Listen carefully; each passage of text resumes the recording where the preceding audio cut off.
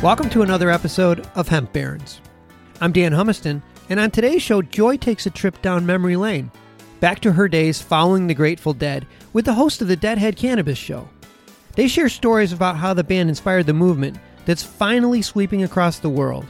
Let's join Joy's conversation with Jim Marty and Larry Mishkin from the Deadhead Cannabis Show.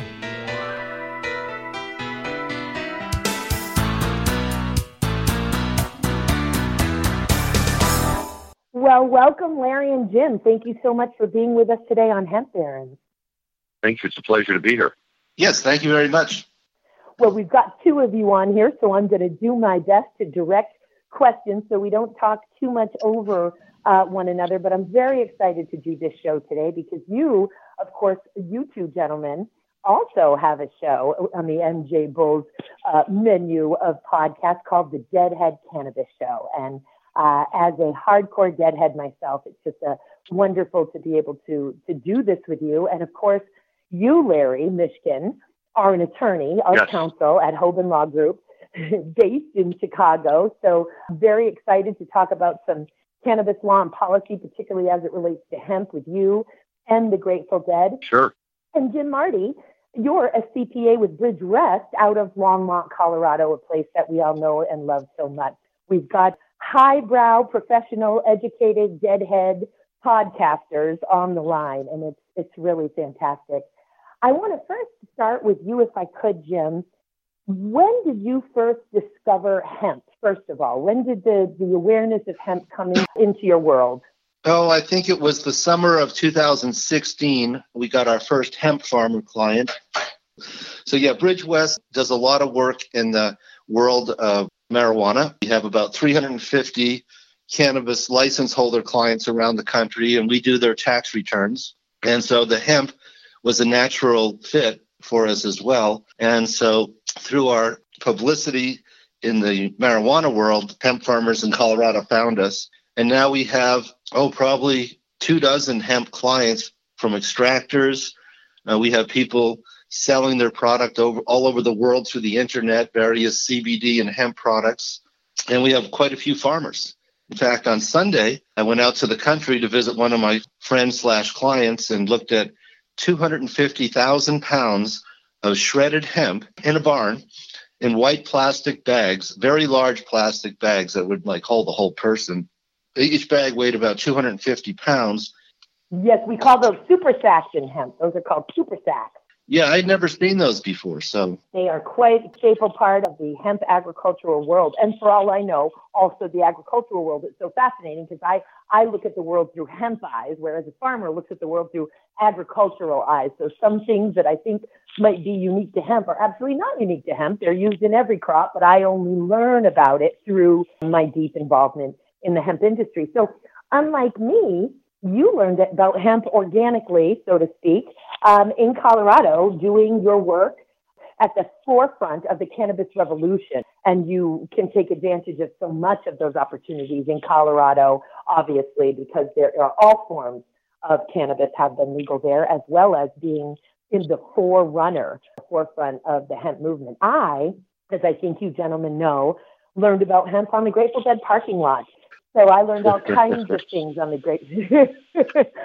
Grateful Dead parking lot. I learned about natural childbirth. I learned about world religions. I learned about self-care and veganism and vegetarianism. I learned about regenerative agriculture, and I learned about hemp. Well, in this world, you learn something new every day. I certainly have had my share of fun in Grateful Dead parking lots. Yeah, my first Grateful Dead show was January of '79. I have a bit of a unique experience, I think, in that I saw one of the very last Keith and Donna shows in January of '79. Oh. My girlfriend at the time had got us tickets for Christmas, and it was me and her brother Brian, and somehow we were in the fifth row, center. I was making eye contact with Jerry, my very first show, and Brian, the brother, he goes, "Jim, this guy next to me says he's been to 25 Grateful Dead shows. Can you believe that?" So anyway, what do you do with a girl like that? Well, it turned out I married her, and we've been married almost 40 years. Man, because you knew without asking she was into the blues. Right. Yep. Anyway, 5 months later, May of '79, The Grateful Dead did a tour of college spring concerts, and they did our spring concert May 12th, 1979, and that was one of the first Brett Midland shows. So I saw one of the last Keith and Donna shows and one of the first Brett Midland shows. Amazing. And were you at, Larry, the Fare Thee Well tour in California? And Bill Kreutzmann, one of the two drummers, for the listeners who don't know of the Grateful Dead, may have worn this T-shirt to other concerts, to other performances, but when Fare Thee Well occurred, and he was wearing a hemp T-shirt up there, and the huge monitors focused on Billy playing his heart out for all of us with this beautiful hemp T-shirt. It was Hemp Wants You. That was what was on his T-shirt. Hemp Wants You. And I'm actually getting chills. I'm easily pleased because, of course, hemp and the Grateful Dead run most of my life and my spirit. And I'm getting chills as I say it. But that was more recently, right? That was 2015, 2016, I believe. And there he had that T-shirt on. Now, Larry, directing this one to you, see so many people involved in hemp that do appear to like the Grateful Dead, or at least those who are part of pioneering the hemp movement. Now we've got everybody, and I love it. Folks who have never heard of the Grateful Dead or who never would want to hear a song. But the folks who have really been part of the pioneering the movement seem to have some connection more often than not with this incredible band. What do you think about that?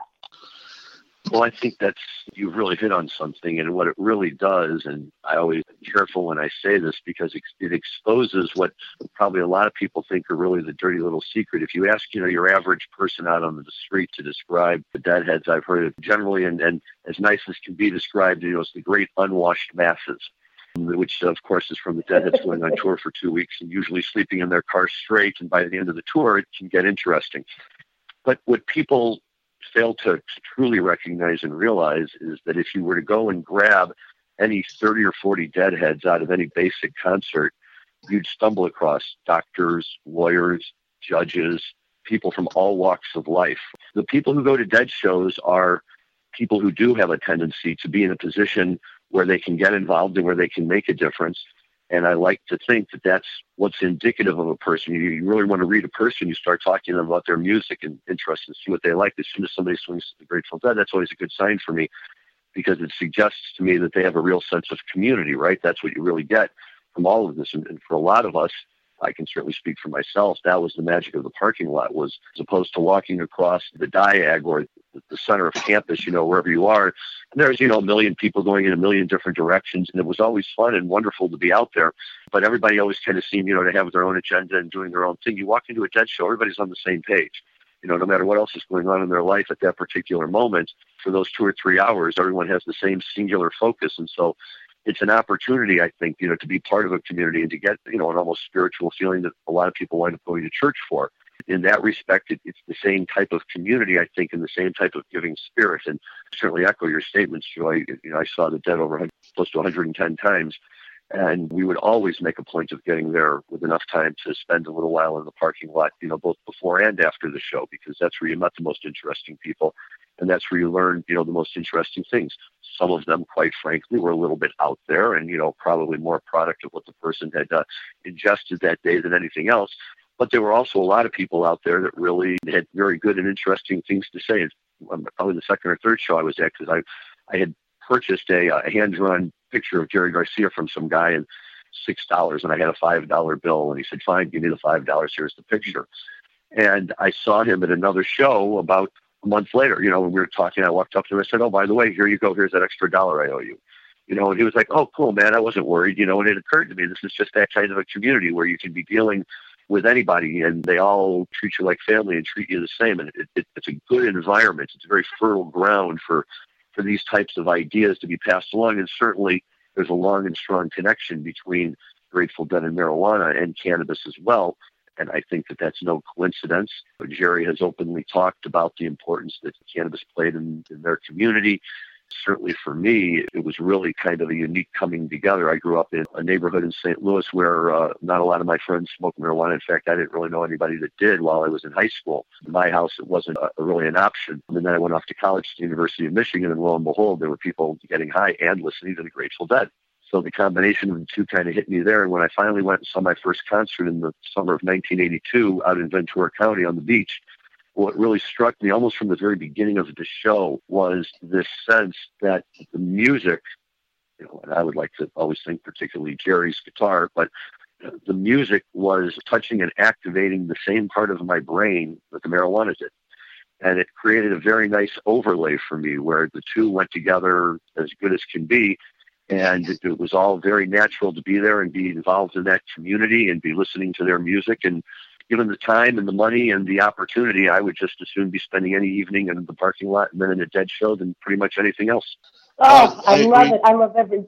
Oh, go ahead, Jim, please. Oh, the Grateful Dead played a large part in influencing me to sign cannabis tax returns. Because in 2009, when the memos came out from the Obama administration that they wouldn't interfere with state-compliant marijuana businesses, they all needed an accountant. They all needed someone to do their taxes.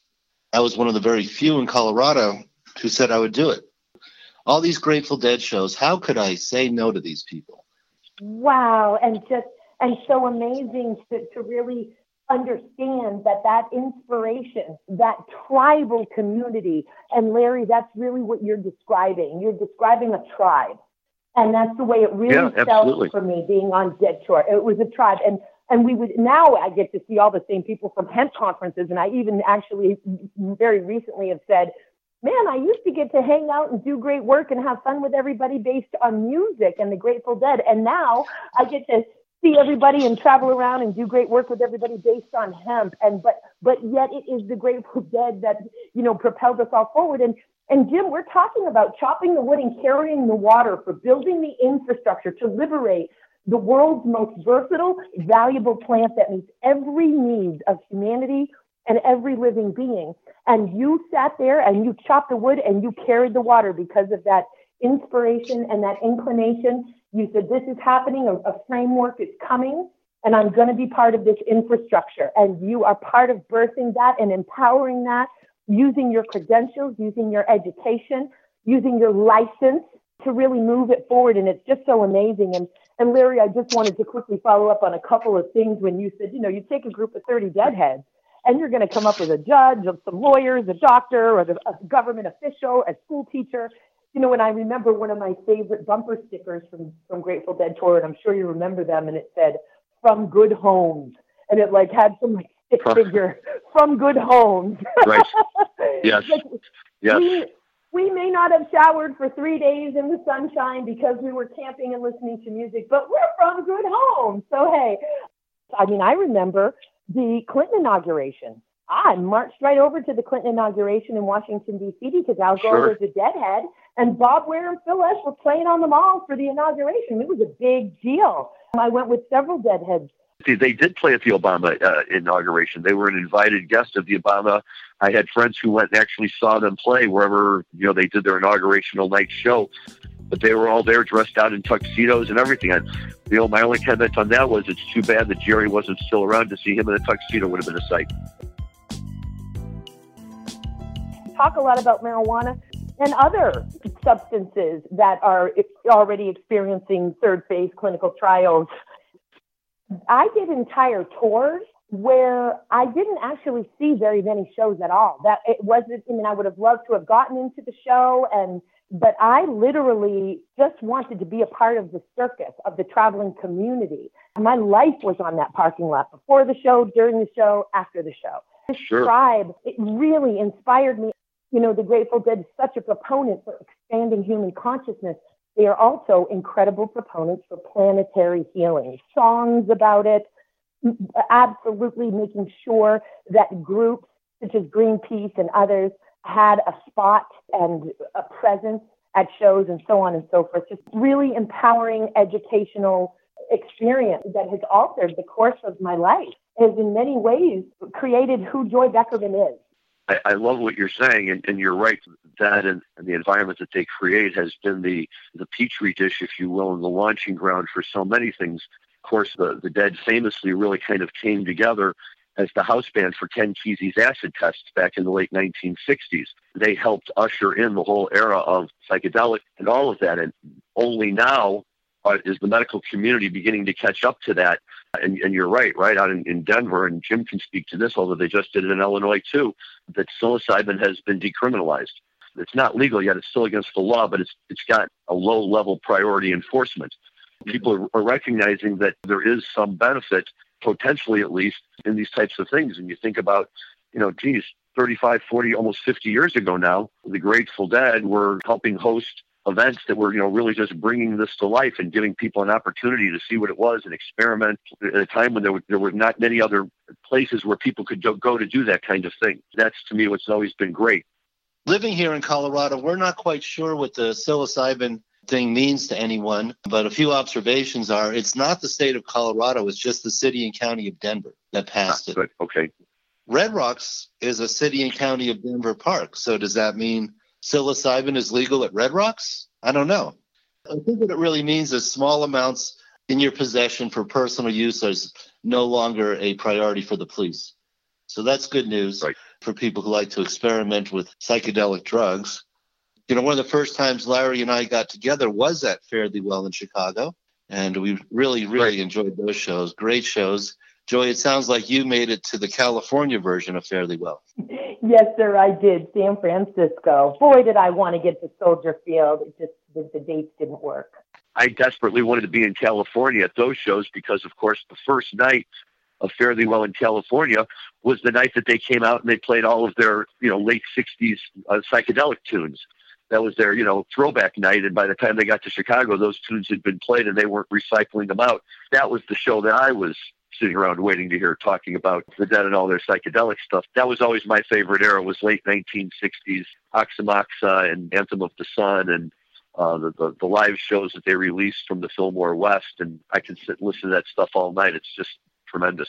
See that girl barefooting along? Oh, man, me too, brother. That was awesome. And as I went, I was able to go with my husband at the time to Fare Thee Well, and also one of the pioneers of the hemp movement, and actually hemp and cannabis, and that's Don Wertschafter, who, by the way, if you go to cannabismuseum.com, he's got one of the world's largest collections of artifacts, and we published an entire book. I was very honored to be able to edit and help produce that book, the Cannabis Museum Compendium, but just been absolutely prolific for all forms of cannabis. But he also formed the Ohio Hempery way back in the early 90s and brought in the first bulk of fabric that we started making the first hemp clothes here in the United States, creating them ourselves.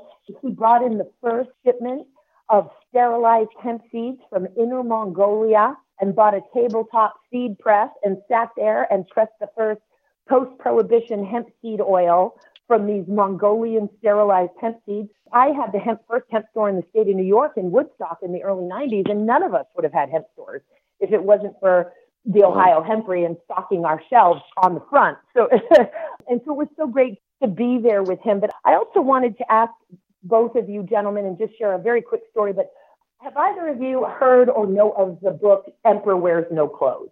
No. Yes. One yes, one no. One yes, one no. Excellent. Boy, will you love it. Now I know what I am going to be getting Jim for Christmas. And I'll be so excited. You will be so delighted to read it. But so when we're going back to the Grateful Dead and the way they affected this movement among so many, like I said, I chose to have 2 children at home, natural childbirth, because of what I learned on the Grateful Dead parking lot. And side note, I did that in the state of New York at a time when even planning a home birth was unlawful, by the way. The practice of midwifery was also unlawful when I had my children Phoenix Rising and Spiral Walking in Balance in upstate New York on the floor at home with illegal midwives. That has since been changed, thank God. But that was an issue there. And that's something I learned on the Grateful Dead parking lot. And Spiral Walking in Balance, by the way, was born on 4/20 in 1994. And many a deadhead said, Joy, I swear that boy's going to pop out on 4/20. And he absolutely did. That's great. This book, Emperor Wears No Clothes. Yeah, Career, my favorite. Yes. And we discussed it in our previous conversations. But the point is, Jack knew, and Chris Conrad knew, in creating this book with all of the documents and information and unleashing of the information as to the rich history of hemp, in the United States and beyond, and all of the attributes of hemp that had been hidden from us for so long. They knew getting that information out to the Grateful Dead tours would be like propagating seeds. You put it into one show, there's going to be 50,000 people there, and the show travels and travels around to all of these different cities and towns, and that information literally propagated like a crop. It propagated, and it created people like me and people like Larry, and just such powerful, powerful stuff. Any other observations in terms of the connections between the Grateful Dead and any form of the cannabis movement that sort of strikes either of you gentlemen? Well, certainly, I think they were one of the starters of it. Before the Grateful Dead, hardly anybody smoked cannabis, maybe a few beatniks in Greenwich Village. But it was the Grateful Dead who made it really part of their shows, to where, at Grateful Dead concerts, there was always joints being passed around. I think they had a lot to do with, the common usage of marijuana that started in the 60s and 70s. And by the time we got to college, in the evening in the dorms, the smell of marijuana was in the hallways of the dorms. Yeah, I think they were very much a part of getting the whole thing started. I remember in 2016, on May 29th, I put this all over Facebook. So I'm looking at a poster right now, Grateful Dead. It says, Aid the End of Marijuana Prohibition, a benefit ball. Grateful Dead with Big Brother and the Holding Company at the California Hall. May 29, 1966. When I put that post up and I said it's been 50 years since the first benefit to aid the end of marijuana prohibition. And keep in mind that 66 was the 1970 Controlled Substances Act hadn't even been created yet. They were dealing with the prohibition from the 1937 Marijuana Tax Act, which merely taxed and regulated all forms of cannabis out of existence, really. So in that post, I said, guys, the Grateful Dead, it had only been 29 years of the Marijuana Tax Act, and they already weren't having it. By 1966, the Grateful Dead were like, no, we're not having this. Here's what they've done. They've created a safe space. In jargon, safe spaces are all the rage, but they were doing it years ago before anybody knew what to call it, right? But no matter where you lived and no matter what type of repressive environment you were growing up in, if you could make it to a Dead show and get inside, you had free reign. It's still that way. And by creating an environment where, not only was it comfortable for people, but very much part of the norm, I think it gave a lot of people an opportunity to kind of step over that bridge who might not otherwise have done it like that. And that's the thing that I always liked about it. When I took my oldest son, who's now 28, but back when he was in high school, so probably 14 or 15, and we went to see Dead and Company. And they were playing out here at the Rosemont Horizon, which is out by the airport in Chicago, where the Dead always used to like to play. Not the greatest place in the world to see them sound-wise, and always kind of had a reputation of cops who were a little bit rougher than they needed to be. But that's where the show was. So we went out there, and as we walked in, predictably, there was a ring of cops all around the building, and you had to walk through the line of cops to get into the building and go through the security. And when you went in and you sat down in your seats, there were cops visible everywhere. And the lights turned out, and everybody in the place lit up. And my son turned to me and was just absolutely amazed and said, I don't get it. There's all these police officers here. How is this happening? And I said, son, when you step into a Grateful Dead show, you're in another time's forgotten space. While you're there, you do what you do, but just remember that when the show is over, the magic bubble goes away. You can't go traipsing outside because that's what they're waiting for, and then you'll have a problem. In here, all good. Out there, not so much.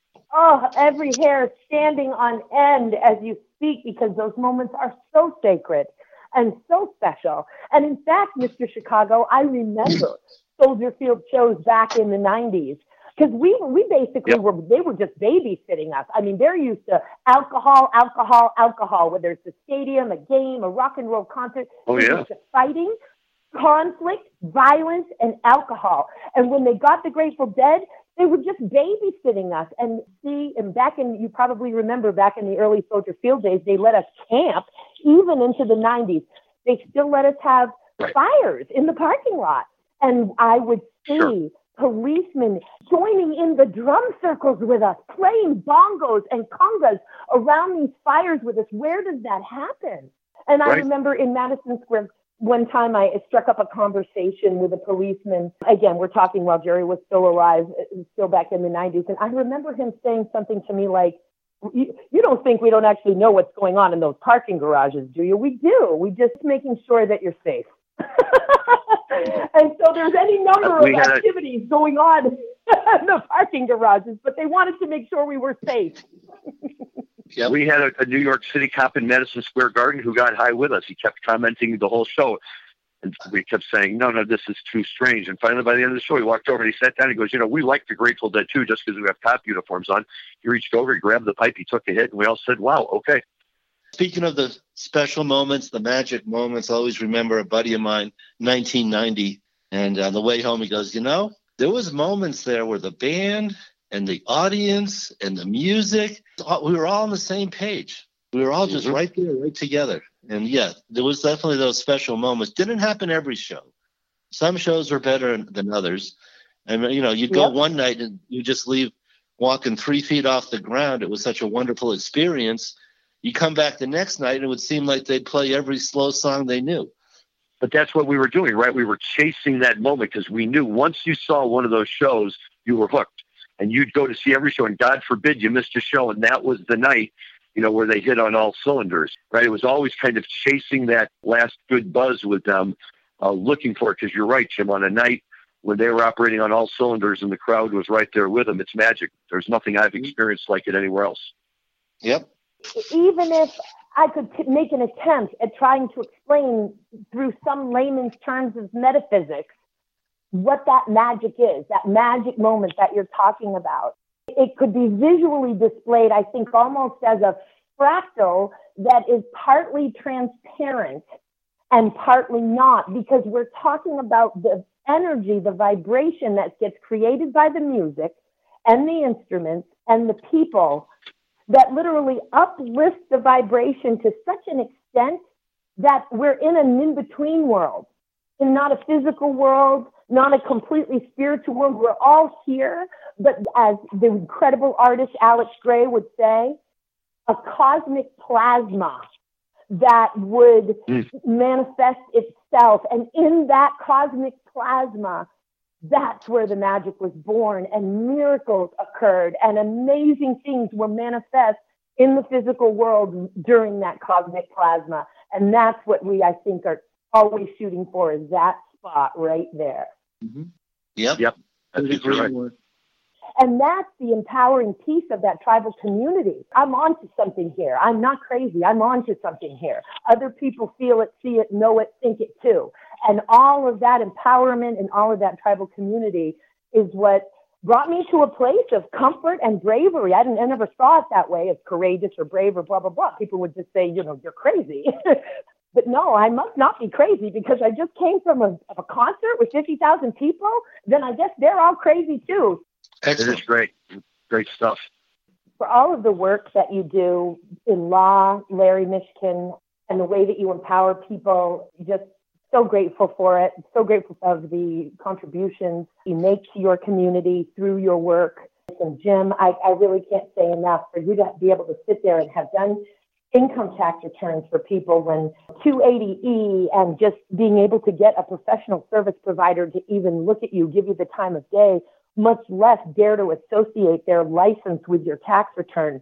That was brave. That was courageous. And thank you so much for being a part of building that infrastructure. And I'm so glad that you've got quite a healthy little practice now.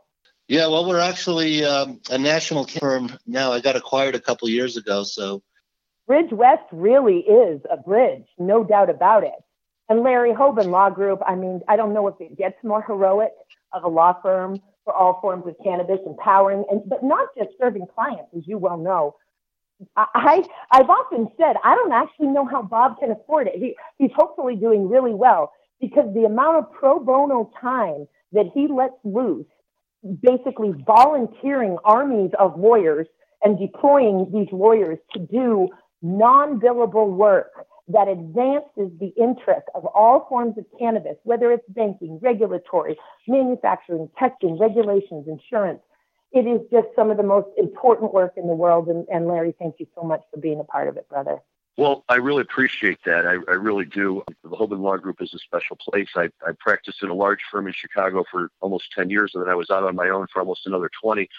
And I swore to anybody who would listen that I would never have anything to do with a law firm again. And then I met Bob. We met, and I loved it because we could talk marijuana. We could certainly talk Grateful Dead. He talks it like nobody's business. And we really hit it off. He explained this concept of national coverage that he was doing. But the thing that really drove the point home to me was the first time we had a firm-wide meeting, and I came home and announced to my wife that I had never been in a group of lawyers that large before without being able to identify the asshole. And so that, for me, was a very, very positive thing. And to see that the atmosphere and the attitude that all these people bring to the table and the fights that they're willing to fight. And it just seemed like if you want to be a lawyer and if you want to help fight this fight against society that's putting any restrictions on cannabis, this is the place to be. And it's been a fun experience every minute of it. Oh, it's so fantastic. Well, I can't wait to meet both of you gentlemen in person. And Jim, I think it's going to be sooner rather than later for you and I, because I'm part owner and senior advisor to Colorado Hemp Works, that post-prohibition hemp grain processing facility right there in Longmont. So I'll be reaching out to you. And Larry, I can't wait to meet you in person, brother. And I hope we get to do this again. I'm so grateful. I have to keep saying that word because I am, but no pun intended, and also every pun intended. I'm so grateful for your participation today on the show. I agree, and I think we would be remiss if we didn't give a special thank you and shout out to our producer, Dan Humiston, who was really the link that brought all of us together and made the introduction. And Dan's been wonderful for me to work with over the years, and I really appreciate that. And this is just another great connection that he's helped me make. So thank you, Dan. Yes, I agree. Thank you very much, Dan. Great job. God, talk about chopping the wood and carrying the water and building infrastructure. Dan is the epitome, a lightning rod for that. So bravo, here, affirm. Thank you, Dan. Well, absolutely. Gentlemen, again, thank you for all the work that you do. Thank you for carrying the torch and the spirit through the work that you do in your communities. And I'll be looking forward to our next encounter. Fare thee well. Fare thee well indeed. Thank you so much.